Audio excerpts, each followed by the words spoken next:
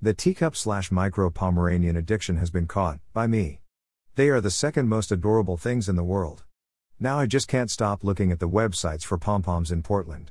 I'm hoping I give the addiction to the rest of my family, because there may be a cotton ball awaiting me. I managed to find a couple sites for teacup pom-poms and want to share the cuteness. Frank's Poms, closest to us, https://www.frankpompups.net/availablepoms.html. Micro teacup puppies, Ike where it is at, maybe a spam, https://www.microteacuppuppieshome.com/p/pomeranianpuppies.html. I have a feeling that I'm going to be posting about micro Pomeranians for a while, or until I get one. I hope you like fluffy cotton balls with eyes.